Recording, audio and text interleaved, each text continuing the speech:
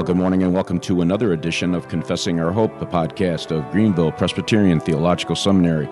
Today is December 7th, 2015, and this is broadcast number 92. And as usual, our monthly feature of the podcast, we have the privilege of sitting down with the seminary president, Dr. Joseph Pipa, who will be answering questions sent in by the listeners throughout the last 4 or 5 weeks, and a number of them are very good, and we'll get to those in just a minute. I do want to bring everybody up to speed just briefly on things that we're doing here around the seminary. As most of you know, we are rapidly ending the fall semester of 2015, and preparing diligently now to turn the corner and begin to focus our attention as a seminary on the theology conference that'll be held here in Greenville, South Carolina during the month of March. I don't have the details in front of me, but if you want to find out more information about the conference that we hold each year, you can go to the website, gpts.edu. In addition to the information about the podcast, as usual, you can go to our website, confessingourhope.com. There you'll find all past episodes, information, show notes, and other resources that hopefully will help you in your walk with the Lord and in your understanding of these theological matters that we're going to deal with, especially today as we talk with the seminary president, Dr. Joseph Pipa. So, Dr. Pipa, as usual, it's great to have you on the program to talk with us and to discuss these questions. That some of them came in pretty late in the game, but anyway, they're on cue, and we'll, Lord willing, get to those. Thank you, Bill. In due course. Why don't you pray for us, and then we'll begin. All right. Our Father, you who are great and glorious, to whom belongs honor, glory, and dominion, we bless your name and praise you as the Creator, ruler, and governor, preserver of the entire creation and the Redeemer of your people. We thank you for Christ, your Son, our Savior, and for the Spirit who regenerated us and indwells us and illumines our understanding. We pray for his ministry now to apply to us, Lord, the truths of Scripture as we would wrestle with some very important questions today. Grant that the answers will be consistent with Scripture and profitable to our hearers. We ask this for Christ's sake. Amen. Amen.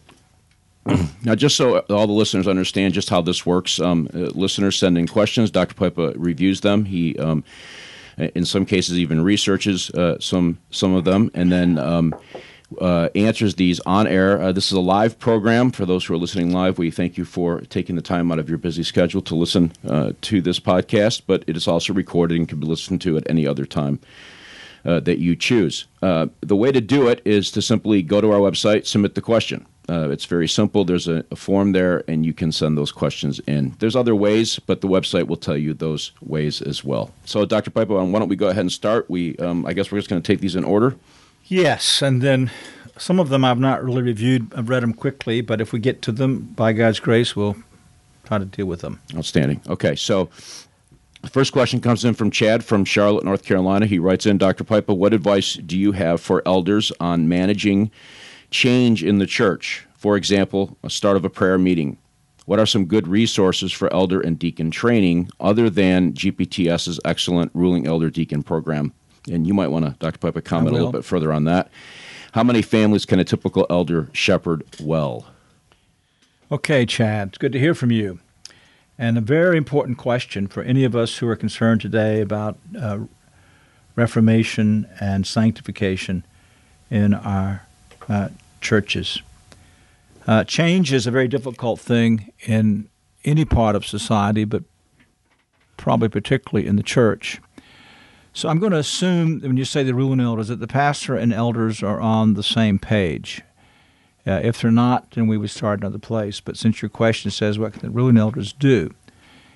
And of course, the first place and most important place is to make it a matter of concerted prayer, to agree with amongst themselves as a session that we want to see these changes instituted because we believe the church needs to go in more biblical or useful directions. A good discussion or discussions at the session meeting. Then in terms of change and priorities, what the church looks like. Periodically, when I was in the pastorate, would take the officers through Acts, for example, look at what the ideal church ought to be, Acts and epistles, and then where are we as a congregation, and what are some goals and things that we want to press forward. We must never be content. I always think of Philippians as the typical church, and they had problems to address and changes to make. And so will all of our congregations. The moment we become content, we become stagnant, and we decline. So I'm glad you're interested in change, and we want to continue to evaluate our churches and press on in that area. I'll deal generally first, then we'll talk about the prayer meeting. So the elders, if the elders are on the same page, then a strategy is to be worked out. There was actually a church in California that did this. They were charismatic, they became Reformed Baptist, and now they are a congregation in the OPC. Did not lose a member through all that earlier process. But they, the elders agreed, and then through a strategy of teaching, discipleship, and preaching. So the pastor should preach a series of sermons on the matter that's before the elders. The elders, and I'll come back to the pastoral visit in a moment, should be helping people in the home then. What do you think about this? Do you have questions? And then begin to institute the changes in the life of the church, all the while praying, interacting. Now, there's some changes that the elders, for the sake of peace, might hold back on then. In my first church, I wanted to move to the Trinity Hymnal.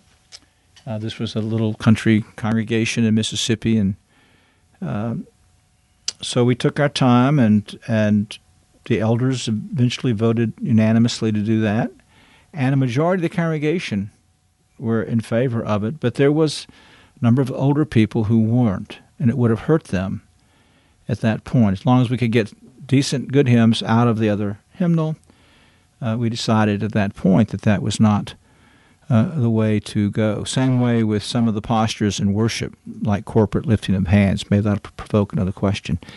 But session had the votes. The majority of the congregation wanted to do it, but there was a minority that weren't ready for that. And so unless it's a biblical issue that's required, then we back off and remain patient.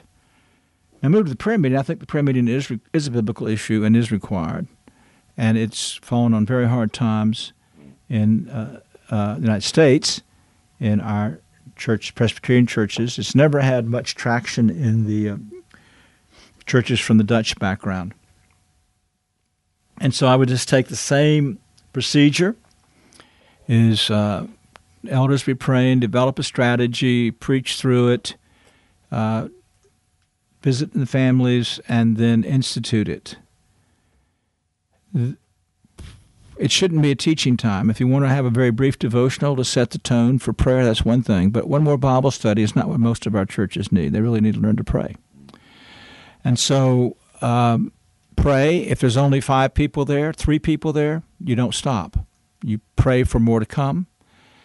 It's very important that the elders in something like the prayer meeting are behind it, unless providentially hindered, or with something maybe occasionally with work or even another type of activity. But their general pattern is that they or their wives or alternate, or somebody's there. Same with deacons.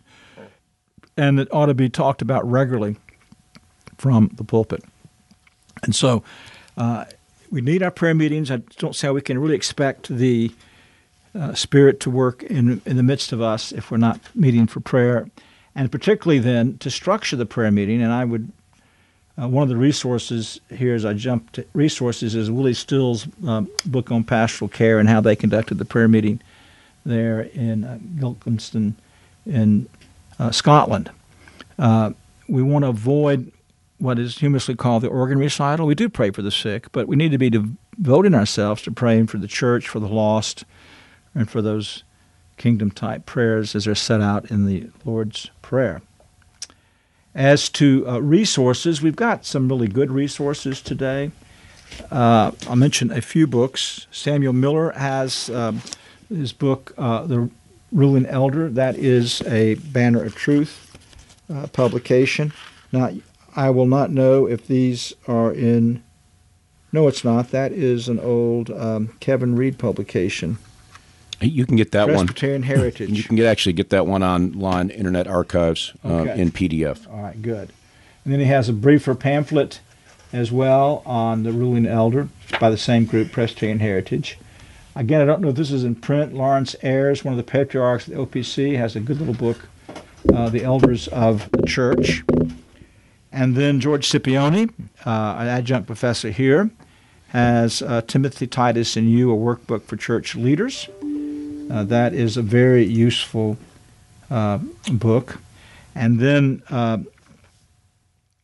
Berghoff and DeCoster, two men who used to be in the Christian Reformed Church, have two volumes, one the Deacon's Handbook and one the Elder's Handbook. That's Berghoff and DeCoster.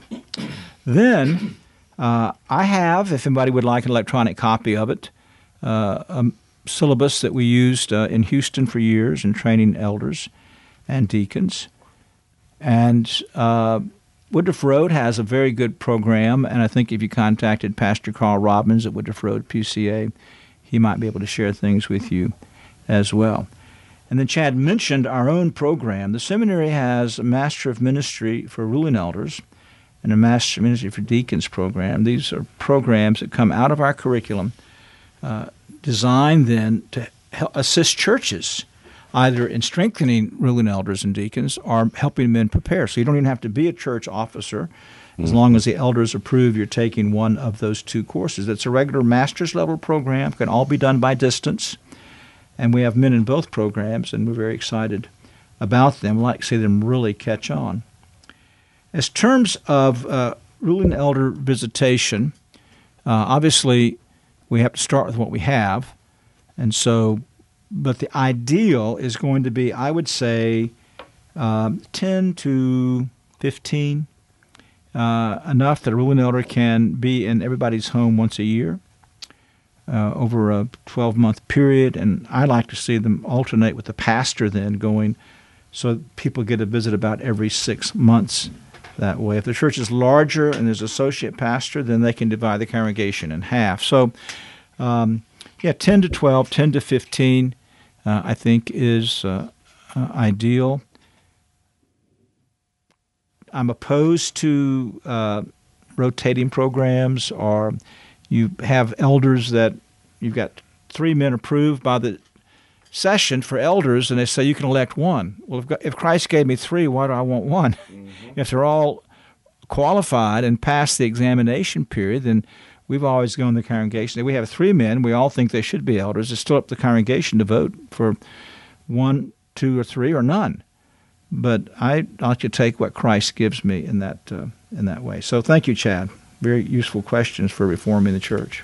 Yeah, excellent question, Chad. Thank you for listening and for writing in. I just want to follow up with Dr. Pipa on that program that you mentioned. This is radio, not TV. You couldn't see me. I was pointing to myself. You know what? He said that if you write in, he'll send you his ruling elder training program. Is that electronically in? I'm pretty sure it is. If you get that to me, I could put that in a place for our listeners. Is that put it on my website. on your website? Well, that's a good segue into reminding the listeners that Dr. Pipa does have his own website, which is chock full of resources, and it's simply josephpipa.com. Very easy, and recommend you go and take a look at it. So, for those who are interested in his ruling elder training program, if you go to that website in the next maybe a few days, and it should be available up there and in PDF format, so it'll be very easy to get a hold of and utilize in that way. But again, thank you for the question. Very useful one for the church. We'll move on to which I'm taking as an anonymous question from a listener. The question is simply, what should you say to a person who is deeply dissatisfied, thank you, with how they were made, and say that, quote, fearfully and wonderfully made, unquote, cannot apply to them? for example, someone with physical disabilities? You know, this is a very important question, a very sensitive question. I want to be sensitive in answering. It's difficult. You know, it's much better to be sitting across the table looking into the eyes of someone who's really wrestling with this. So don't take my answers in any way to be cold, impersonal, or abstract. I am a pastor, and I would want to answer this pastorally. We have to begin with some basic presuppositions, and the first thing is that God made all things good. So that means that Adam and Eve in their original state were perfect. If Adam had not sinned, he would have remained perfect in every way, and all of his descendants would have been perfect. But God had threatened, the day that you sin, you shall die. And that death is physical, spiritual, and judicial. And so we know about spiritual, that we've lost knowledge, righteousness, and holiness. Judicial, under God's wrath and condemnation if one does not repent, in hell forever. But it's also the physical. And we have to be mindful that death is more than simply the cessation of brain and heart. Death is a deterioration of the whole physical system. So that whatever is, in fact, off-kilter, a physical disability, or whatever in someone who is born, we recognize that that is itself a consequence of sin. I'm not saying it's a punishment for sin, but it is a consequence of sin, and it is in the next place then to be a reminder to us of how heinous sin is, because most of us do not think enough about that. Now, the next presupposition that we have to say is that God is sovereign, and that, as our catechism says, that God's works of providence are his most holy, wise, and powerful, preserving and governing all his creatures, ordering them and all their actions to his own glory. So, as long as we're not talking about sin, I'll come back and talk about sexual orientation in just a moment. We're talking about physical disabilities. We're recognizing that God, in a sovereign and wise and powerful way, eternally decreed and now in time executed the formation of this person in the womb in this manner. Now, on the one hand, we say that's God's prerogative, but we don't forget that he's good and he's loving. He makes no mistakes. Now, if I'm talking to a Christian, I then can go the next step and say, all things work together for good to those who love God and are called according to his purpose. And you go to a book like Job, and there you see exactly how that works out. This man, in a sense, was the innocent suffering. He was a sinner, but he was an upright and godly man. And yet God worked in his life in this way, and eventually, restored Job, but also, millions, billions of people are being blessed because of God's actions on Job's part. So we have very limited sight. We stand on the ocean shore and we can see the horizon, and we can't see the end from the beginning, but God knows the end from the beginning. So many times in Christian families, we look from the outside and we think how tragic that is, and yet how glorious that family is, how it has been further bound together, what glory God brings to himself as they tend to these various disabled children, and then the whole range of disabilities, and how some of these disabled people are just phenomenal. I heard on the news that I didn't hear it, don't watch TV on Sunday, but that this girl with cerebral palsy and some other physical conditions has a beautiful voice and sang the Star Spangled Banner at a football game, and everybody's raving about her. We think of, it wasn't from birth, but Johnny Tada Erickson.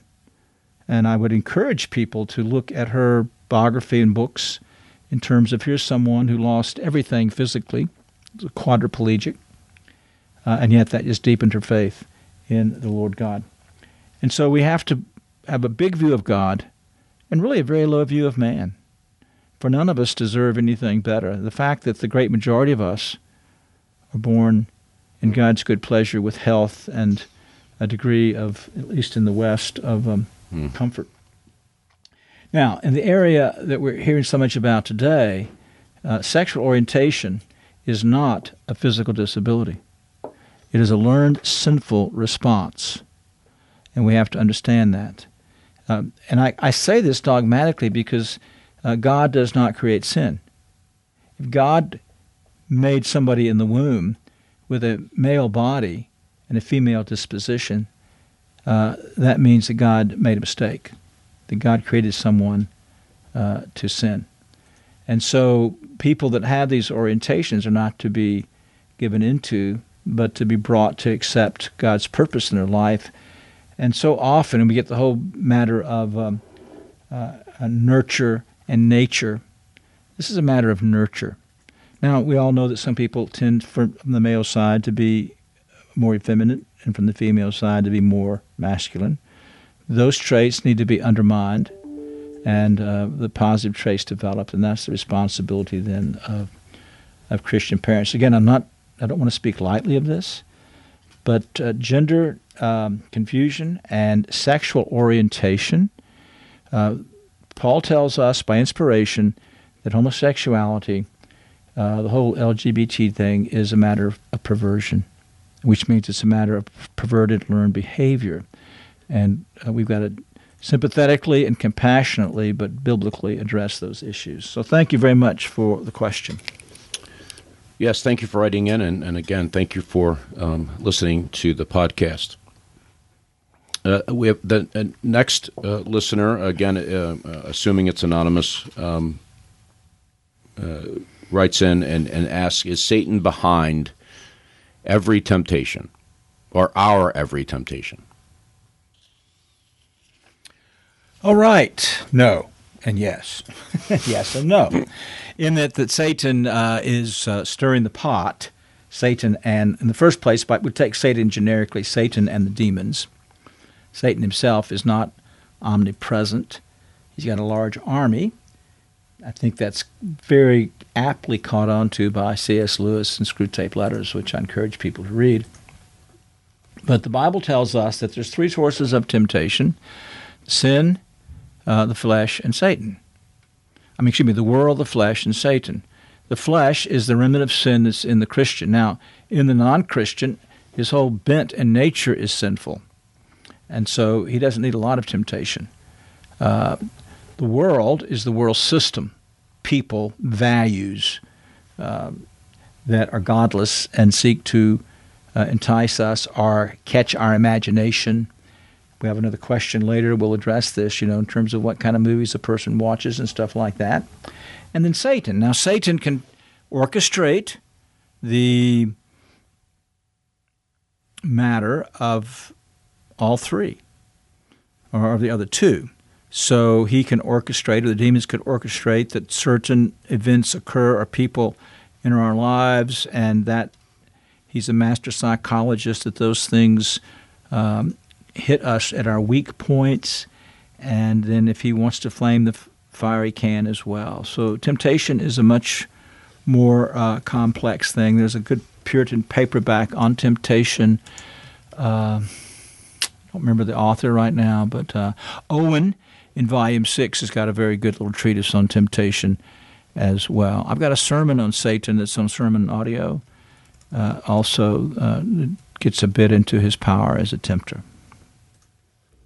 Yes, thank you for writing in and asking a question. I'm sure many of us have thought of it, at least from time to time. You need to think about it much more. Paul says, to the Corinthians, 2 Corinthians, I assume that you're aware of the strategies of the evil one. Yep. Very good.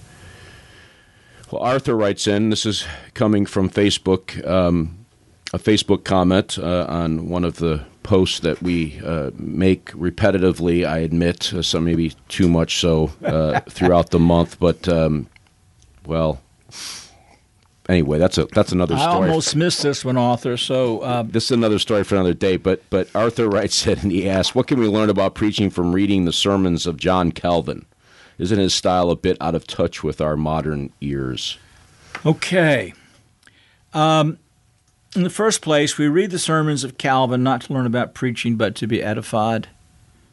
And that's the important thing. The sermons are very edifying. But there are things that we can learn about Calvin from Calvin. One thing is a good 50% of his sermon material is application. Mm-hmm. And how he moves so much from the text to application. His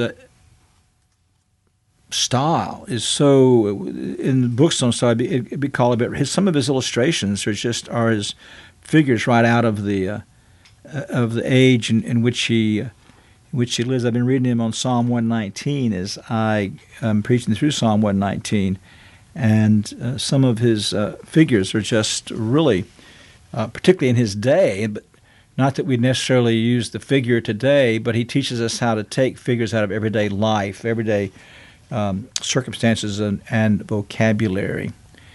And then his movement from doctrine to uses. Uses is the word for application. And really, Calvin's sermons are one of the paradigms behind the development of the Puritan method, which is you go from exposition to doctrine to application or uses. And so, yes, the other thing that Calvin does is kind of the running homily. I think that it takes a masterful preacher to do it. I hear some that I don't think I could do it. I mean, I do it occasionally when I have to go to a campus someplace and have 14 minutes to preach. But he's a master of going through a text in a very smooth way and connecting the thought. That's better in didactic and narrative material. What I find, say in Psalm 119, most writers deal with each verse separately. I think there's a theme to each stanza, mm-hmm. and I wrestle to develop that theme. And so he's not as helpful there, and this answer probably not as helpful either. But we profit spiritually, exegetically, and then style, and then application. Learn how to make application. Now, I would fault him at the point, I think he could be more Christological than he was, and I prefer to use second person plural you rather than the first person plural we, which Calvin almost universally used. But still, he's a good teacher. Yes, Arthur, thank you again for writing in and for being a longtime listener of the program as well. Our next question comes from Drew in Greenville, South Carolina. There's actually 3 questions. I will, do one at a time. Do you want to do one at a time? Okay, we're going to take these one at a time. And the first one is, in what sense was Adam immortal before the fall? Would he have survived something such as having a major artery severed, or was he immortal in the sense that had he not sinned, God would have providentially preserved him until he passed the test of his probation? Does the Bible commit us to one view or the other, or is this something about which Christians can reasonably disagree? Okay, Drew, thank you. And Drew is one of our students. You know, it's fun on Facebook to have questions either from students or from friends like Arthur Fox, or faraway friends like my dear friend in Brazil, Virginia Canuto. But it's also fun to go out and meet people who have been listening to the Faith and Practice podcast, or to get an email from them. And I want to mention, too, there's a man up in Long Island who's in the new OPC church in Queens that's been started by a couple of our alumni, wrote a very good question last month about apologetics, and I ended up having 2 weeks later lunch with him in his home. But also wanted to take the opportunity to tell you all about another listener who's been helped by Faith and Practice and who has written his first Christian novel. His name's Eric Leupold, L-U-P-P-O-L-D, and the book is Into the Tempest. I want to write a review of the book, but it's a great book. What Eric is dealing with is how the government can begin to persecute the Christians in a very kind of low-key way and just kind of almost shut down the church. And he bases it on the strategy that the communists used in the Soviet Union. each chapter begins then with a quotation out of various Soviet regulations and stuff. So it closes with the opportunity for a sequel, and I hope Eric will write a sequel. But for his first novel, I commend him, and I encourage you all to get Into the Tempest by Eric Leupold, and I thank Eric for listening and for sending me a complimentary copy of that book. Now, Adam was immortal in that he had an immortal soul, and the larger catechism, as it addresses the creation of man, touches on this issue. Number 17, how did God create man? After God made all of the creatures, he created man, male and female, formed the body of the man of the dust of the ground, and the woman of the rib of the man, endued them with living, reasonable, and immortal souls, and made them after his own image, etc. Ecclesiastes 12:7 reminds us then that even in fallen state that the soul is immortal. The body returns to dust, the spirit to the God who gave it. So it's the immortality of the soul that made the body immortal. As long as they were in union then, in a perfected state, the body would remain immortal. When the soul died spiritually, God appointed then that the body would die as well, by the soul being separated. This is the thing we have to remember. Death is the separation, physical death, separation of soul and body. We measure that by brain waves, but it's the soul that activates the brain. When the soul is taken away, the brain stops. And so it is the immortal soul that makes the body immortal. The immortal soul then will at death either be with God in heaven or in hell. At the resurrection, the bodies both of the righteous and the reprobate will be joined back with their souls, which means they then will be human beings, body and soul, either in heaven or in hell. So the soul is the key to immortality. It would have been impossible before the fall for Adam to have suffered any type of accident, because accidents would come from a weakness in his human nature. So God, yes, providentially preserved him.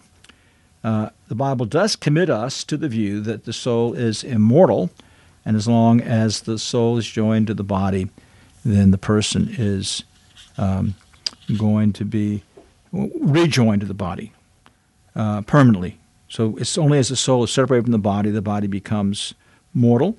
When the soul is rejoined to the body will remain immortal. I probably should unmute. Just to follow up, Dr. Pipe, in relationship to the question that was asked, the question to me about the severing of the artery, if Adam in his pre-fall state, could he have even been in a situation where he would be able to sever his artery? So I said no. Okay. That it would be possible. It would entail an accident or something that would not have happened to a perfect man. Okay. Yeah. All right. Second question. Same writer, listener, and student, as it turns out. What is the correct distinction between general and special revelation? Was God's interaction with Adam before the fall general revelation or special? All right. Yeah, I hadn't thought about this in the same light, Drew, and I appreciate that. Let me take you all to the chapter 1 of the Westminster Confession of Faith. I think most of our hearers know that the seminary holds to the entirety of the confession and catechisms as our doctrinal standard. There'll be minor scruples that different people would take with certain exegetical nuances and such, but this is a great summary of what I believe the Bible teaches. So it begins, although the light of nature and the works of creation and providence do so far manifest the goodness, wisdom, and power of God, it's to leave men inexcusable. That is general revelation, those two things, the light of nature and the works of creation and providence. The light of nature is then man's conscience. It's the law of God written on his heart. And the works of creation and providence are that which man then observes in both the physical realm and the unfolding of providence in the physical realm. That's general revelation. It's given to all people. Special revelation then is directed to the church, which Paul says in 1 Timothy 3 is the pillar and support of the truth. And so the confession continues, are not sufficient to give that knowledge of God and of his will, which is necessary unto salvation. Therefore it pleased the Lord at sundry times and in divers manners to reveal himself and declare that his will unto the church. Afterwards, for the better preserving and propagating of the truth, and for the more sure establishment and comfort of the church against the corruption of the flesh and the malice of Satan and of the world. And go back to the question, there's the threefold: flesh, Satan, and the world, to commit the same wholly unto writing, which maketh the Holy Scriptures to be most necessary.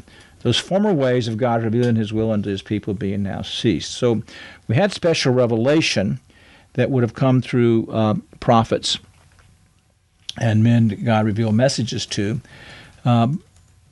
That which was not preserved was still special revelation. That which is preserved is then inspiration, the very important part of special revelation that gives us our Bibles. So what we have in the Bible is the inspired Word of God. Now, in the fall, Adam, who had the law of God written on his heart, would have had that general revelation. When Adam went and named the animals, he was exercising dominion and reading general revelation as he would name each animal consistent with its nature. But also in the garden, Adam would have received special revelation.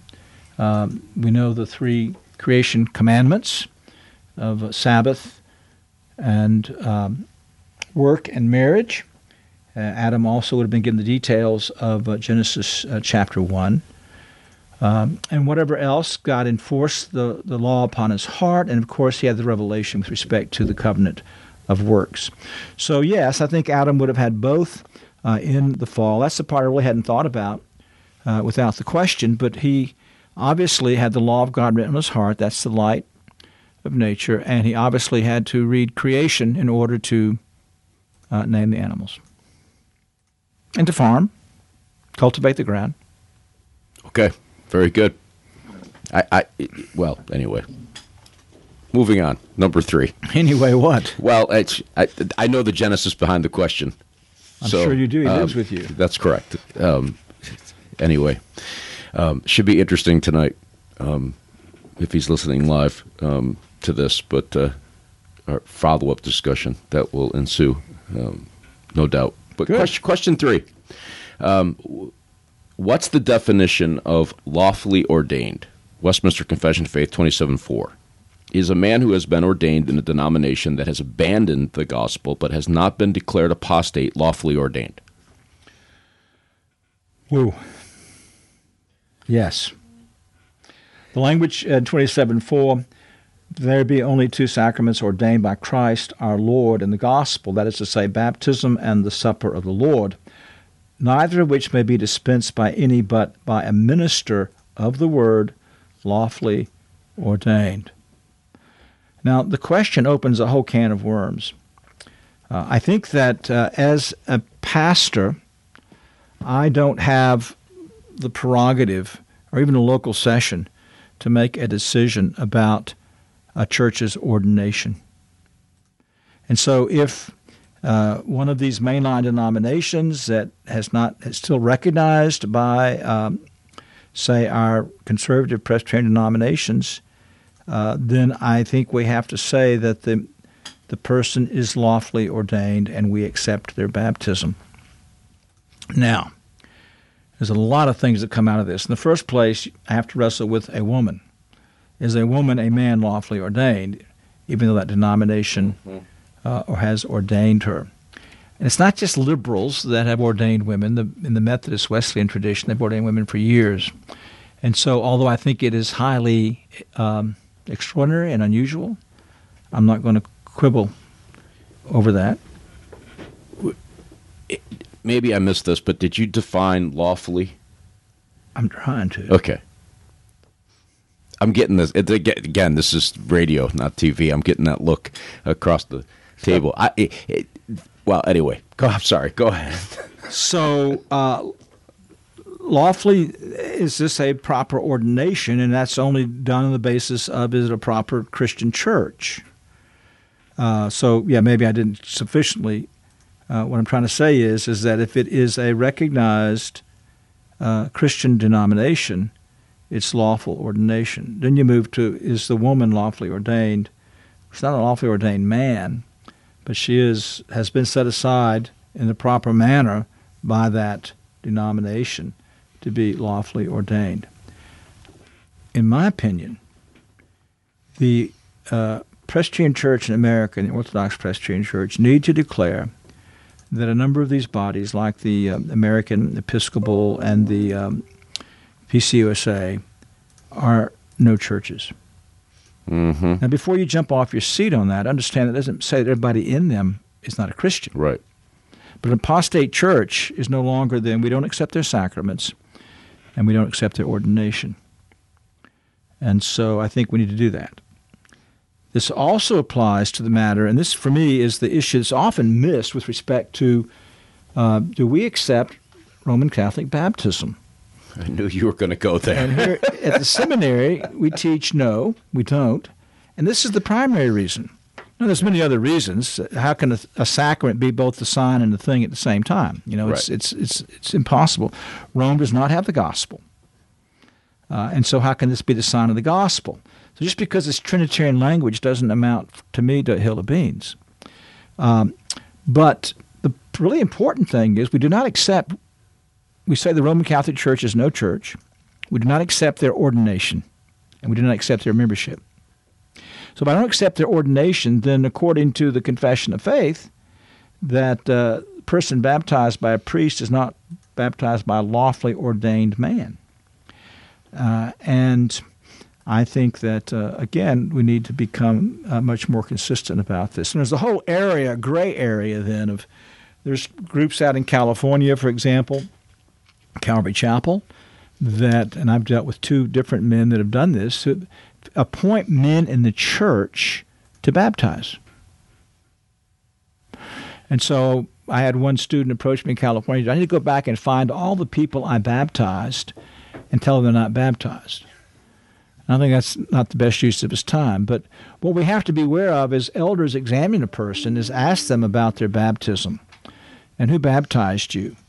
And it was a man in one of these churches appointed to do it. Well, then I would say you ought to be baptized. If they don't know, then we accept that baptism. So we live in very times that are marked by anarchy, and this is one of the places where it manifests itself. I'm glad you touched on the issue of the issue of the denomination as opposed to the individual, and really that's the crux of it. If for instance the PCA were to say the PCUSA is apostate, which I don't think they've ever formally said. Oh no, we haven't. Because of that lack of doing that, we run into these problems with transferring membership to a PCUSA church from a PCA congregation, and elders kind of stuck in this gray zone. And so it's really a denomination declaring another denomination as apostate, not individuals declaring the denomination as apostate, which is a critical difference. And you're going to have two different scenarios. You're going to have a Christian minister ordained, if it's in the church, if we declared it apostate, and his Christianity is not what makes that baptism valid. Right. As the confession says, it's not the piety or the intention of the one exercising the sacrament. Yep. And so we're really talking about the group itself, the denomination. Okay.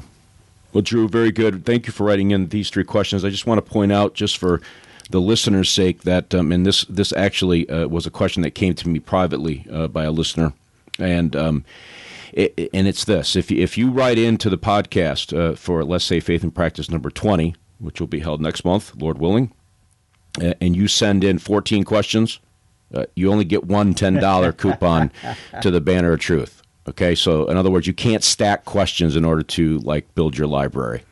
I just want to make that clear. It's not a clarification that I made up initially when we started doing this. It's on the website now, specifically stated. But I just want people to understand that if you send in 3 questions, you'll get one $10 coupon if we use all three of those questions on the same program. If we roll them over, then that would change things. So just understand you can't stack questions in order to build your own personal library as much as we want you to do that. Next question. And the next Faith and Practice podcast, Lord willing, will be on Monday, January the 4th. Monday, January the 4th. That's great. Right after I get back from the great state of Florida. Anyway, that's an inside joke. The next question comes anonymously from a listener. I'm not surprised by this question given the time of the year. Do we need to celebrate Christmas while Christians and non-Christians all over the world are celebrating Christ's birth? Even God gave us a means of grace to remember Jesus' suffering. Okay. There's no, I think, one complete answer to this question. I think a lot has to do with how a person would celebrate Christmas. Now, the language Christ Mass, that no longer has any significance in modern culture. Corpus Christi, we're not taking God's name in vain if we talk about Corpus Christi, which is literally the body of Christ. I think there are three approaches to what people call Christmas. If a person wants to observe at this time of the year, celebrate the Advent, I believe that they have the Christian liberty to do so. And I think that there are churches that follow the what we call the liturgical calendar. That is not a practice of Presbyterian churches.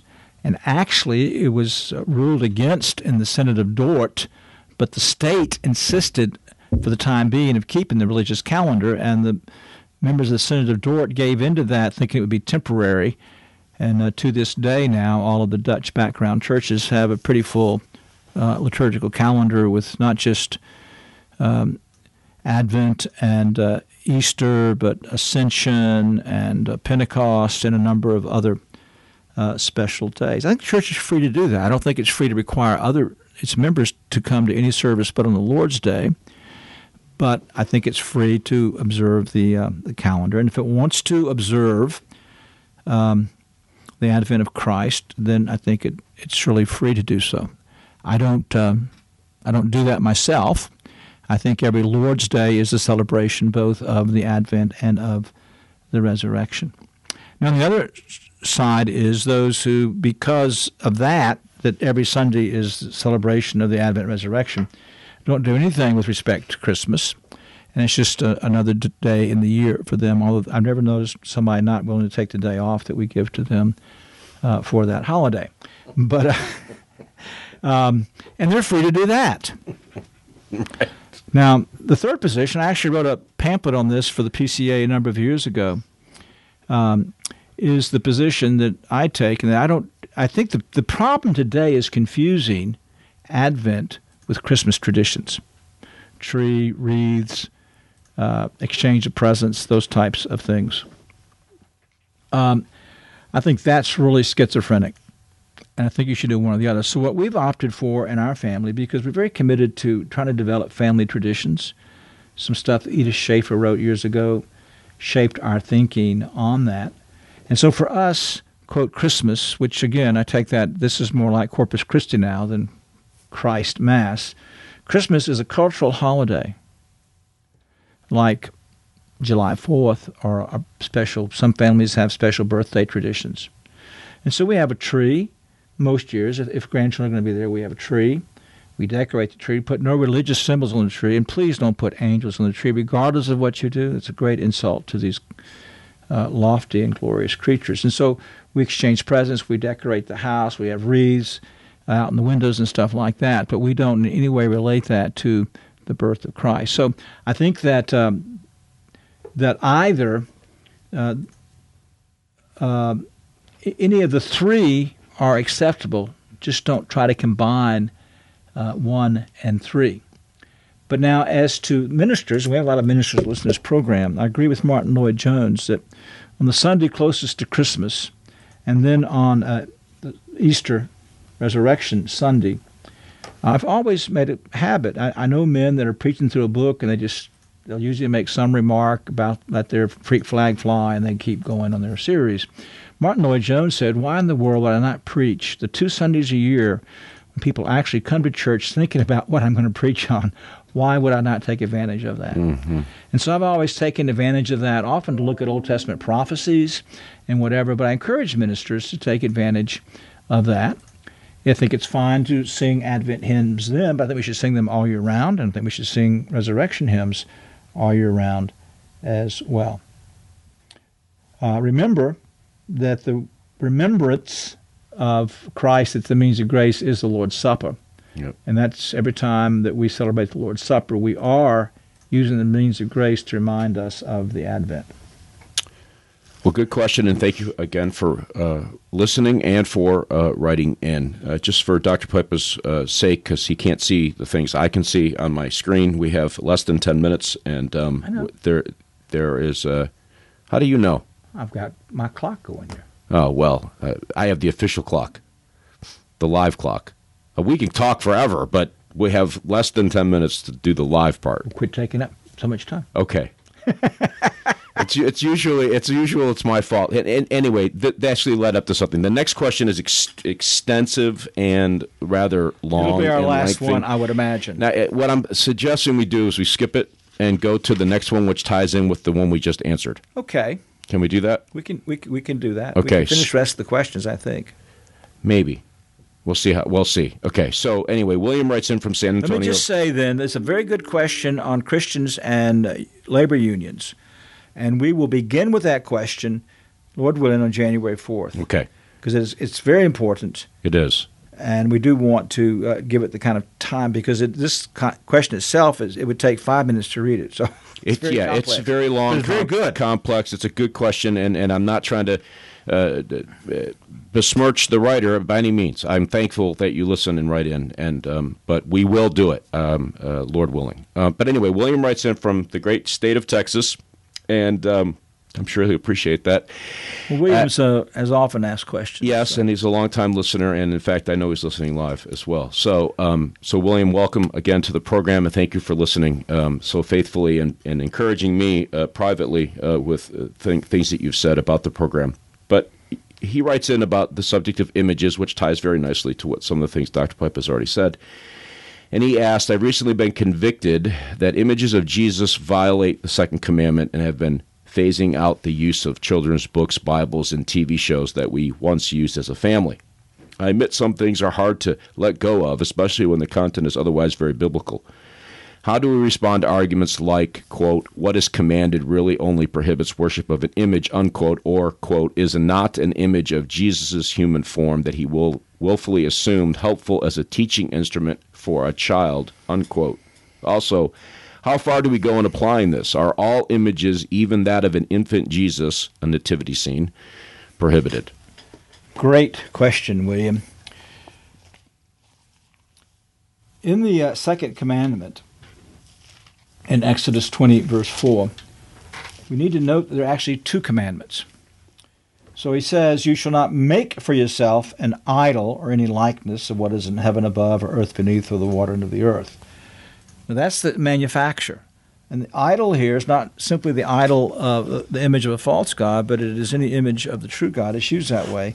And likeness particularly is used for the images of the true God. Now this is not prohibiting art, landscape art, even religious art. When he says, what is in heaven above, earth beneath, the water under the earth, we know, for example, that the tabernacle and temple had symbolic art, pomegranates and palm trees and cherubim and those types of things. But so it's images of the Godhead. God, when it's used, the name used by itself, is the Godhead, not the Father. And the larger Catechism 109 is very clear in pointing out that this includes images of the Son incarnate and the Holy Spirit. And so I think that we're not to have any images of Christ. He was God in the flesh, so he has a human nature. But he's one person. He wasn't a human person. He was the God-man. And so at best, an image is going to show you a nature. And what use is that? Second, it's as the person that he did everything he did. Part of that was suffering in the human nature, part of that given the efficacy of the divine nature, but it's always the person. And third, the Bible gives us no description of him. He never once. I mean, the exaggeration, "you're not yet 50," is simply a way of figure of speech of saying you're young. How could Abraham have known about you? And we have no biblical commandment. In fact, Paul says that even though we knew him according to the flesh, we know him thus no longer. Now, was he talking merely about a fleshly knowledge of Christ, or was he talking about the fact that he too had seen Christ in the flesh, and that's not how he related to Christ any longer? So, I think that it's improper when people talk about the educational value. It's a failure to understand human psychology. You teach a child with using pictures of Christ. When that child prays, he's then going to have a mental image. It's almost impossible not to. And when the Catechism forbids mental images, it's not saying you're reading about a man and you think briefly about a man, but you put no physical description on him, that is being forbidden. It's an identifiable man, and that's what these images are. Now, the same with the infant Jesus. One of the problems with modern observation of Christmas, it's full of error. And right from babies in mangers to wise men coming to the barn, they came a year or two later.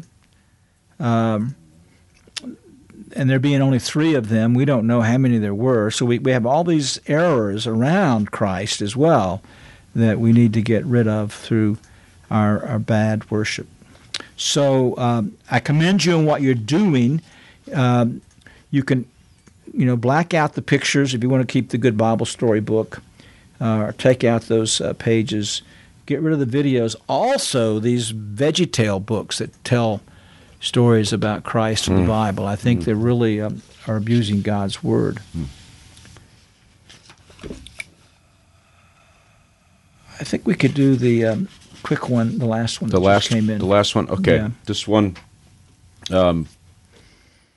comes anonymous again, which is fine, by the way. Well, some of them need to be. Yes, and some need to be, and I think this is probably one of them. But the subject is on a congregant selling questionable media on eBay.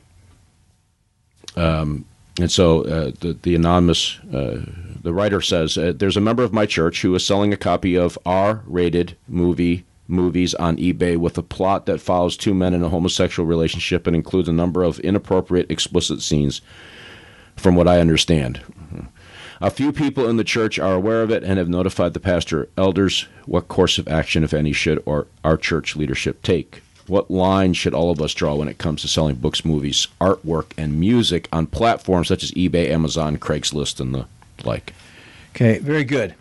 Again, the Catechism addresses the issue not only of not doing things, of not promoting things. I think it's very important that we realize that, or what Paul said in Romans 1. I think that the appropriate course of action is to follow Matthew 18. The person is to be gone to privately and then gone to with witnesses, and if they refuse to repent, that they need to unfortunately be excommunicated. Francis Schaeffer gives a very good distinction in his book on art, points out that if anything is promoting sin, then we don't look at it, we don't use it. It's not, you don't talk about sin. You read Augustine's Confessions or books about Augustine. He was a fornicator. You can't talk about his life. John Newton was a slave trader.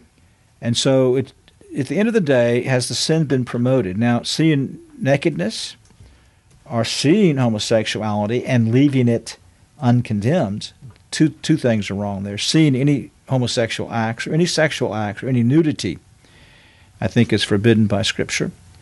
Now, to a plot that talks about homosexuality but ends up showing that it's wrong, but doesn't promote tempting. So again, I guess there's a gray area that we have to be careful with. But yes, the person needs to be confronted, and they need to repent of that, in my opinion.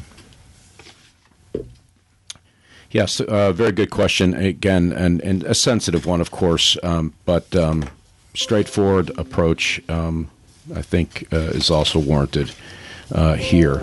Well, that brings us to the conclusion of Faith and Practice. I think I failed to say this is the 19th edition. It's amazing. We've done this 19 times.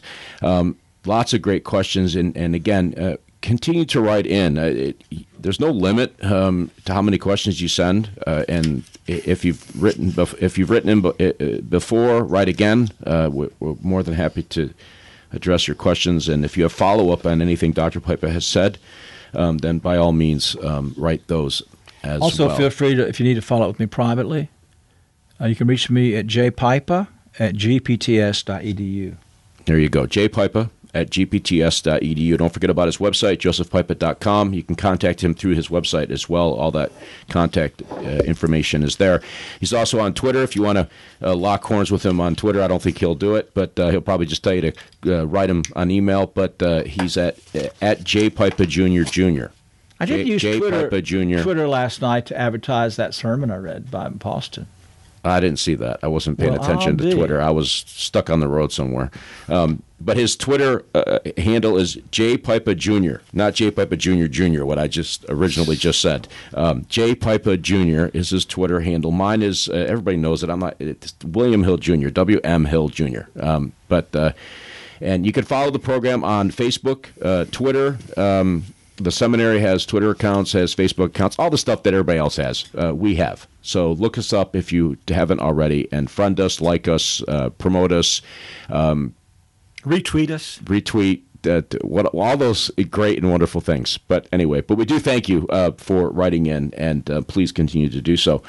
Coming up on the program, I'm going to be sitting down with Jim Holmes. He's the husband of Dr. Pipa's administrative assistant, and he started a new venture on selling books. It's Cheaper by the Dozens is the website, and where he gets good, solid Christian material into the hands of listeners at a very reduced rate. It's a fantastic idea and venture that I would strongly encourage people to take advantage of. But we're going to sit down with Jim, and we're going to talk with him about his website, his store, and his goals and ideas for this particular thing that he's doing now. So look for that on the next edition of the Confessing Our Hope podcast. But until then, we do thank you for listening to this particular edition of Confessing Our Hope, the podcast of Greenville Presbyterian Theological Seminary. And